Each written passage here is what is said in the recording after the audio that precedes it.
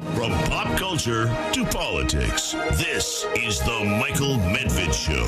And another great day in this greatest nation on God's green earth. Yes, a great day, despite a disappointing day on the stock market. All kinds of indications that the American people are getting ready to send a powerful message in November of this year when they vote for the shape of our Congress, our governorships, and many other issues. So what's the message they will send? What's the message they should send? Nobody to talk to better on that issue than George Will, who has for a half century been one of the most wise and most steadfast conservative voices out there. The Pulitzer Prize-winning columnist. He is the author most recently of a scintillating and fascinating collection of columns called American Happiness and Discontents. He writes not only about American politics, but wisely about American culture, and particularly the very center of American culture, which, of course, is baseball. George, congratulations on the paperback release of your book. It's posted up at our website at michaelmedved.com. And let me ask you first about some of the good news that surrounds us, with plenty of bad news to balance. But some of the good news involves the fact that Ukraine has met with totally unpredicted battlefield success, liberating now it's more than 1,000 square kilometers. It's a great deal of territory that they have liberated, some 20 cities or towns. Is there any sense in which this is not good news? None whatever. It turns out it's a lesson as old as war itself, that morale matters. The Ukrainians know what they're fighting for and love what they're fighting for. The abused, demoralized, badly trained, ill-supplied Russian army doesn't want to be there, it turns out. And there just comes a point where they break and run. Putin has to be one of the largest geopolitical losers of modern times. He goes to war against Ukraine. Ukraine is going to, as a result, wind up in the European Union. He goes to war to try and put NATO back on its heels. Instead, NATO is enlarged with Sweden and Finland. And NATO has hundreds and hundreds of miles of border now with Russia. In every particular, Mr. Putin has been a loser. Now, some people say, Michael, that wouldn't it be great if Putin fell? I think we actually want Putin to stay right where he is. A diminished, ridiculous, isolated figure. Because whoever replaces him is apt to be worse. There aren't many Jeffersonians lurking in the upper reaches of Russian society. So let's just keep him there. A wounded Putin is better than his replacement. What about the prospect, and Admiral Stavridis and others have been writing about this, that he actually would follow what apparently is their accepted military doctrine and consider using tactical nuclear weapons or perhaps even chemical weapons against the Ukrainians? Well, he would be ill-advised, to put it politely. The Europeans have been steadfast so far, and they would be all the more so and willing to accept even more draconian measures against Russia. Michael, the second use of atomic weapons occurred 3 days after the first, and there hasn't been a third. This is a threshold the human race does not want to cross. The fact that we have not crossed it since August 1945 is a great tribute to the statecraft of many people on all sides in the world, and that would be a huge, horrible mistake. Speaking of statecraft, you had a terrific column which I thought was extremely enlightening about elites and populists, and the idea recalling David Halberstam's book, The Best and the Brightest, that sometimes elites and elite educations are greatly overvalued, but sometimes populist instincts are also overvalued. Do you think we're at that side of the pendulum right now? I think we are. I think we're not giving credit to the good men and women on both sides of our political argument these days. Most people are not furious. Most people are not crazed. Most people are not ideologically intoxicated. They're doing their best, and they're fallible human beings, and we have a complicated system that's supposed to be hard to work. The framers did not say, when they went to Philadelphia in the sweltering summer of 1787, they did not say, let's design a simple government. They were not simple-minded people, and they didn't want a simple government. They wanted a government of checks and balances, 3 branches, supermajorities, judicial review, veto overrides, all kinds of ways to slow the beast down, but it works. And ours is the most successful Constitution ever. And good men and women are trying to make it work. Just don't get too impatient, because the founders produced a system that requires the special patience of American politics.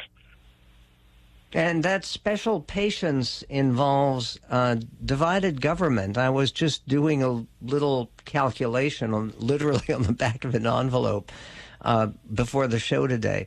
For the last 70 years, since Dwight Eisenhower became president, he became president and he had 2 years of a Republican Congress, but the rest of his 6 years, he had all Democrats in both houses of Congress. And very successful presidency. Reagan always had a Democratic House of Representatives. Clinton had a Republican Congress, both houses, for 6 of his 8 years. Is there anything wrong with a situation where the voters seem to just prefer divided government? The voters produce this on purpose often. They say we don't trust either party to have no restrictions on it. So let's add to the institutional checks and balances the checks and balances of the party system. People say, well, that means nothing gets done. They go, poor old Mr. Obama couldn't get anything done. Mr. Obama passed with the Dodd-Frank bill the largest, most comprehensive revision of regulation of our financial system since the 1930s. He passed with the Affordable Care Act the largest expansion of the social safety net since the 1960s. That's not chopped liver. He got big things done. You may not like them, but you can't say they weren't big and they weren't done. Who do you believe is the most overrated and the most underrated of our recent presidents since Truman, say? The best president since Truman was Ronald Reagan, with 2 additions. You just said something nice about Dwight Eisenhower. Eisenhower understood the advantage of being underestimated. He kept the peace in a very dangerous decade. And I would add Lyndon Johnson, because the civil rights revolution came to a head when he was president. And he was more than any president since Lincoln, I think Lyndon Johnson understood the human dimension of Jim Crow, because he'd lived in Texas when Jim Crow was alive and well. Those are my 3, but at the top of the list is Reagan. And overrated? Oh, gosh, I don't know. Overrated. Mr. Carter's not rated highly, so I guess he can't be overrated. And the same, I would say, is true for Bill Clinton. Bill Clinton, there's an old saying that some people want to be president in order to be something, and others want to be president in order to do something.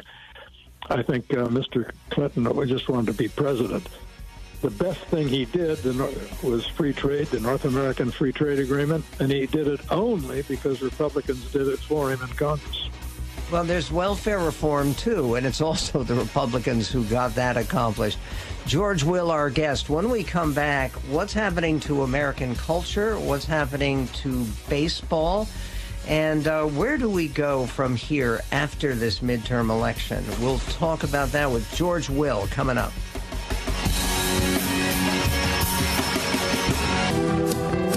And on the Michael Medved Show, it's always an incomparable pleasure to speak to George Will.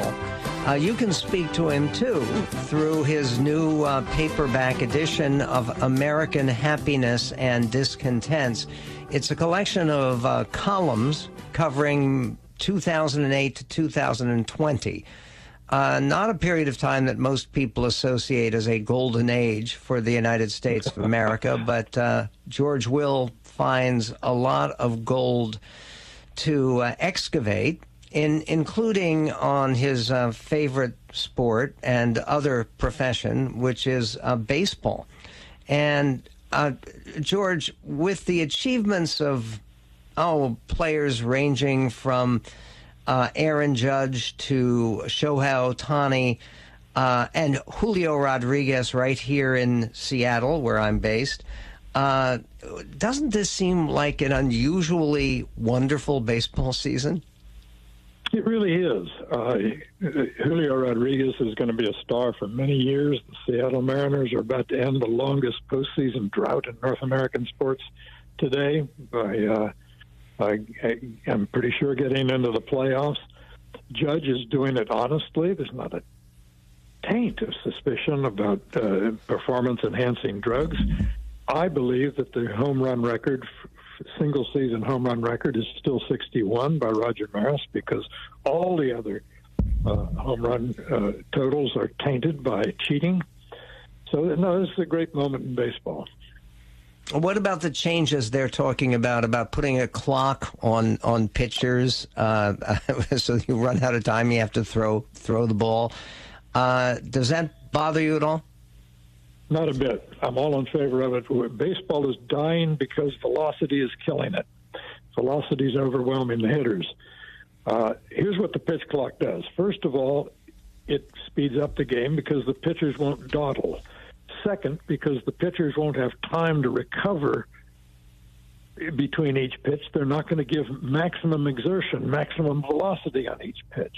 Third, the fact that with no one on base, they have to throw the ball in 15 seconds means that the batters can't keep stepping out of the batter's box, adjusting their batting gloves, and contemplating Fermat's last theorem or whatever they're thinking about when they're wandering around outside the bat. So the pitch clock cures all kinds of things.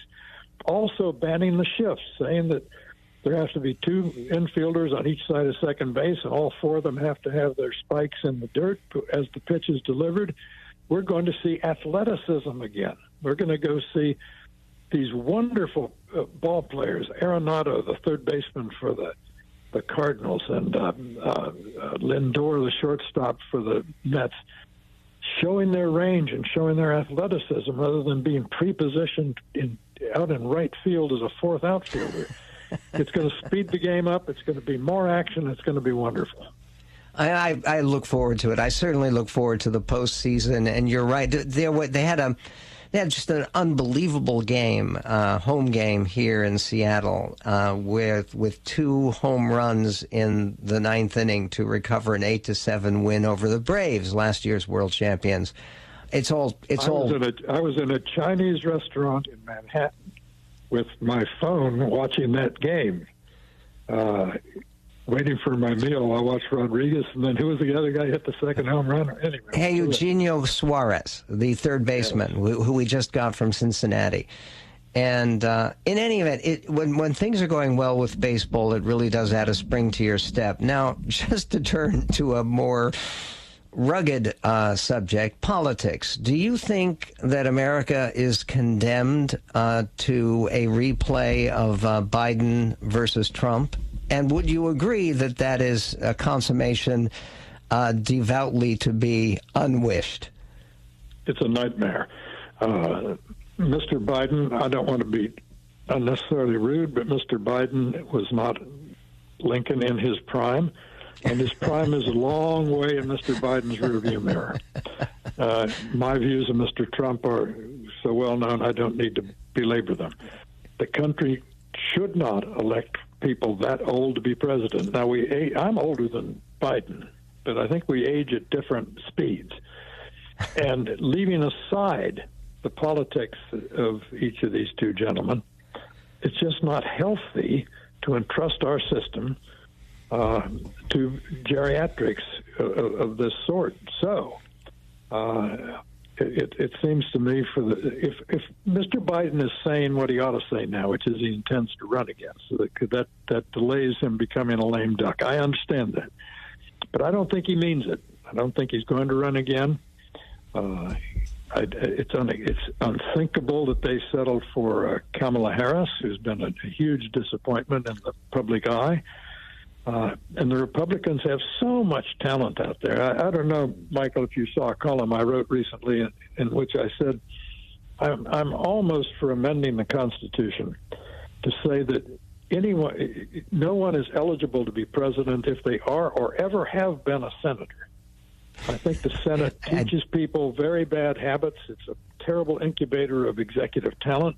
There's so many excellent governors out there. Let's go back to doing what we used to do in this country, which is pick governors who had executive experience to be chief executives. And so the top three that would come to mind among those excellent governors? Ducey of Arizona, Sununu of New Hampshire, Lee of Tennessee. How's that? That's a pretty good lineup. It's certainly a more promising lineup than what you're hearing about. The former governor of Indiana, Mitch Daniels. And Mitch is terrific. He just wrote a president of Purdue University, and he just wrote a terrific column in Wall Street Journal again, as he does very regularly. Okay, basically, what is the message you expect the American people to send with their votes coming up in just over 50 days from now? I think the message is going to be this. We're not asking for the moon. We're not asking for anything exotic. We're asking for two things. We want the currency in our wallets to not lose its value through inflation. And we want to be able to go out on safe streets in order to shop and spend it. Is that asking too much? In other words, crime and inflation are going to drive the election this year. The idea that the Democrats' fortunes have been changed by that, what do they call it? Is it a climate bill? Is it an anti-inflation? Whatever they call it. The Inflation Reduction Act. Yeah, which they also advertise as a climate bill. The fact is, if you give the American people 20 issues and say rank them, climate will come in about 19th or 20th. That's not how people are going to go to the polls and vote, and I think they're going to vote on inflation and crime, both of which are convincing the American people that society is fraying and needs amended. You can help to knit up that frayed society and that at least frayed understanding or optimism by getting your own copy in paperback now of American Happiness and Discontents, full of pearls of wisdom. In fact, whole chapters of wisdom. Pearls, chapters. Wisdom is there in the book. George Will, always a joy. More continued contributions to the American political and cultural system. We will be right back on the Medved Show.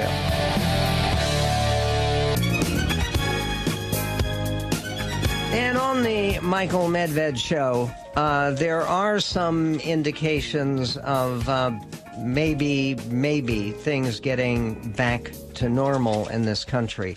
I was very stirred because of my own personal experience when a couple of months ago the parole board in California had recommended that there be parole granted to Sirhan Sirhan, the murderer of Robert Kennedy. I was there the night of the assassination. I didn't see the actual shooting, but felt all the screams and the horror from a few yards away. And Gavin Newsom, the governor of California, and I think the single most laudable act of his entire public career as mayor of San Francisco and lieutenant governor and governor of California, blocked the release of Sirhan Sirhan, the evil Palestinian terrorist who killed Robert Kennedy, and planned it and executed it and shot some other people as well. The another killer where I happened to be in New York at the time, and having never lived in New York, but I was there visiting when John Lennon was shot. And Mark David Chapman, who killed John Lennon pointlessly and insanely, he claims somehow it's associated with his reading of J.D. Salinger's Catcher in the Rye, but never mind. The man who shot and killed John Lennon outside his Manhattan apartment in the Dakota building in 1980 has been denied parole for the 12th time. New York corrections officials made the announcement. Mark David Chapman, who was 67, appeared before a parole board at the end of August, according to the State Department of Corrections and Community Supervision. Chapman shot and killed Lennon on the night of December 8th, 1980, as Lennon and Yoko Ono were returning to their Upper West Side apartment. Chapman has repeatedly expressed remorse in previous parole hearings. He called his actions despicable during his hearing in 2020 and said he would have no complaint whatever if they chose to leave him in prison for the rest of his life, which, of course, is the appropriate thing to do. There is right below that item in my Seattle Times is a coverage of two teenage boys were fatally shot on Sunday night at a Los Angeles Boys and Girls Club carnival in Lincoln Heights. Isn't that unbelievably sad? The boys were 15 and 17. And they were approached by a man while they were attending the carnival just before the shooting. The man approached the boys and then fired on them multiple times and then ran away. The Los Angeles Police Department, fire department actually, responded to the scene, but the boys died, according to the LAPD, and no information yet about the shooter. And then there is this, speaking of shooters, Associated Press coverage. Attorneys for Florida school shooter Nikolas Cruz began building their argument Monday that his birth mother's alcohol abuse left him with severe behavioral problems that eventually led to his 2018 murder of 17 people at Parkland's Marjory Stoneman Douglas High School. Paul Connor, a Seattle area neuropsychologist, said medical records and testimony by prior witnesses show that Brenda Woodard drank and used cocaine throughout much of her pregnancy before Cruz's birth in 1998. Woodard, a Fort Lauderdale prostitute, gave up the baby immediately after his birth to his adoptive parents, Linda and Roger Cruz. Woodard, his birth mother, died last year.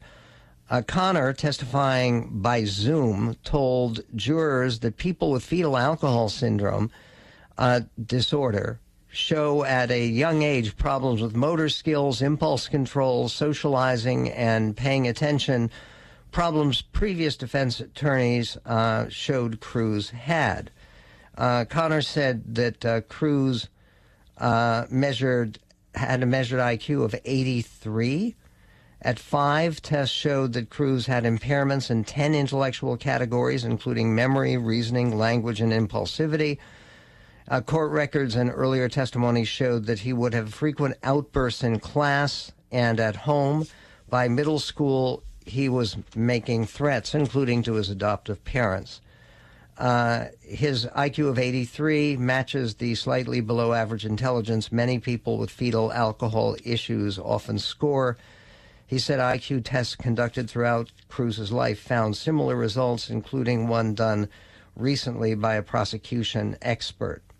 Cruz, 23, pleaded guilty in October to murdering the 14 students and 3 staff members as he stalked a 3-story classroom building with an AR-15 style semi-automatic rifle on Valentine's Day 2018. His trial is only to decide whether the former Stoneman Douglas student is sentenced to death or life without parole. For the 7-man, 5-woman jury to impose a death sentence, the vote must be unanimous. In an attempt to counter the claims of the prosecution, which presented all the details and the horror of that American nightmare, the assistant public defender, Melissa McNeil, who's defending Nikolas Cruz, have made his history their case's centerpiece, hoping that at least one juror will vote for life. After the defense concludes the case in the coming weeks, the prosecution will present a rebuttal case before the jury's deliberations begin. It seems to me that the idea of judging Nicholas Cruz and the monstrous, incalculable evil that he perpetrated, judging that mercifully would be a abridgment of justice. It would not be appropriate, not for the family of the victims or for society.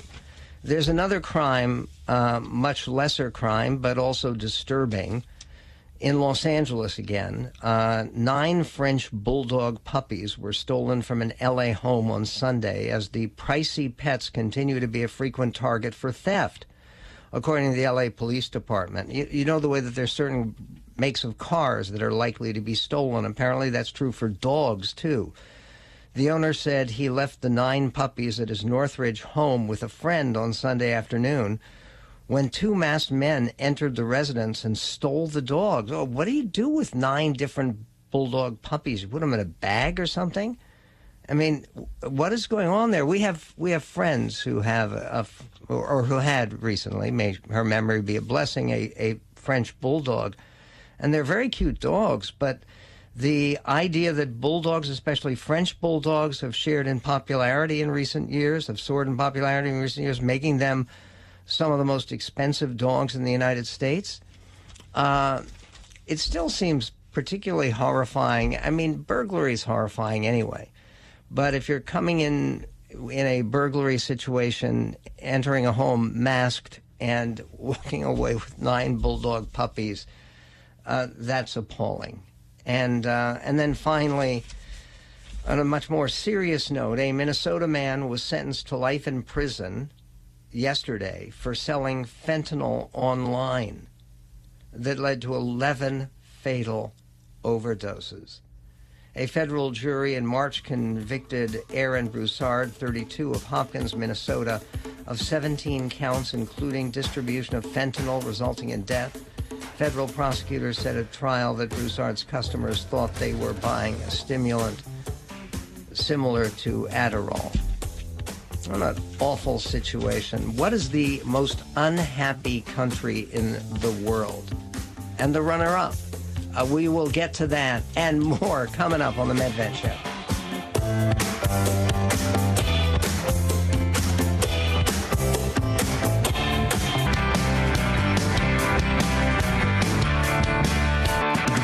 And on the Michael Medved Show, there's a new Gallup poll that shows that people in the worldwide, are more unhappy, and by a long shot, than they were before the pandemic, and that they have not recovered with the receding and the continuation and more moderated terms of the pandemic.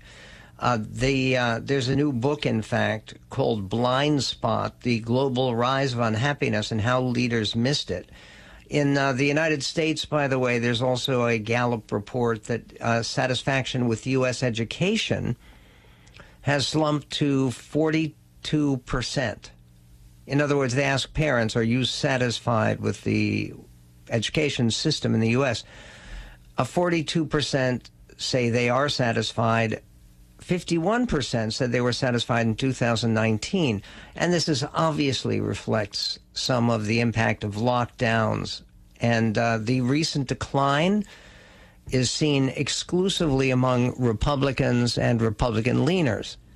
So I would say that it also has a great deal to do with the injection of CRT, of the critical race theory into schools, and the way that people are being taught about sexuality and the LGBTQ plus community. that impacts the dissatisfaction with education in the United States profoundly, and it's a legitimate issue in this election coming up. Meanwhile, most parents of both parties remain satisfied, they say, with their own child's education. And this, of course, I think shows a healthy psychological mechanism, which is that generally when people look at their own lives, they tend to look on the bright side, and should. And again, it also goes to the idea, and to counteract the idea, that our education system, despite annoying episodes like this stupid and pointless Seattle teacher strike, which appears, at least according to most reports, to be close to a negotiated settlement. But more on that when that happens. There's a question about unhappiness in general. And Gallup has a new book called The Global Rise of Unhappiness and How Leaders Missed It. And it says unhappiness continued to rise worldwide in 2021 as the world overall became a sadder, more worried, and more stressed out place. But there are two countries, and the two countries are Afghanistan and Lebanon, where more people were living in misery than anywhere else on the planet. What's fascinating about this is that it was supposed to be making Afghanistan happier when the United States would withdraw all our troops and turn it over to the tender mercies of the Taliban. The exact opposite has happened. Afghanistan was less pronouncedly unhappy before the United States withdrew. In other words, there is no sense in which the United States gained by withdrawing the small number of troops we had left there and preventing a full Taliban takeover, which, of course, has promoted unhappiness. Last year, Afghanistan and Lebanon posted the two highest scores in the world, 59 and 58, on Gallup's Negative Experience Index, which is a composite measure of people's daily experience of sadness, stress, worry, anger, and physical pain. Higher scores on the index mean more of a population is experiencing these emotions. The high scores for Afghanistan and Lebanon in 2021 notably displaced Iraq, which still ranked among the top most miserable countries, but Iraq used to have the #1 spot on the Negative Experience Index that it had occupied for the 2 previous years. Iraq posted scores similar to Afghanistan's and Lebanon's current scores throughout its war against the Islamic State group, but with that war having finished, basically, at least at the moment, there's less suffering and less misery in Iraq. When Gallup surveyed Afghanistan as the Taliban retook control last year and as the U.S. withdrew its troops, Afghans' emotional state reflected the chaos and uncertainty. Worry, stress, and sadness soared to record-high levels in Afghanistan and were the highest in the world in 2021. 80% of Afghans were worried. 74% were stressed. 61% said they were sad. Notably, no other population in the world has ever reported feeling this worried in the history of Gallup's measuring these trends. The quality of life has deteriorated in Lebanon so much that 63% of Lebanese adults said that they would like to leave the country permanently if they could. The desire is even stronger among those experiencing negative emotions. I mean, it's so sad. Afghan and Lebanese adults' ratings of their lives in 2021 paint an even more miserable picture of their current conditions. In addition to having the worst emotional health in the world in 2021, Afghans and Lebanese also rated their lives the worst, with Afghans rating their lives a 2.4 on a scale from 0 to 10, where 10 is the best possible life and 0 is the worst, and Lebanese adults ratings their lives a 2.2. Look, what's particularly sad about this is Afghanistan has had a miserable 200 years. But Lebanon used to be the most enlightened country in the Middle East. The only one that had, other than Israel, that had anything like religious pluralism, because the largest group in Lebanon were Maronite Christians. And there was relative, I mean, they went through a horrible civil war, but they used to talk about Beirut as the Paris of the Middle East. It was a place with a wonderful nightlife. There was a great deal of prosperity, economic optimism. And the fact that Lebanon has fallen apart so horribly, economically and in terms of civil liberties and everything else, is a reflection of the fact that the dominant force in Lebanon now is Shiite Islam, and it is Shiite Muslims who are controlled by Hezbollah, who are controlled by Iran.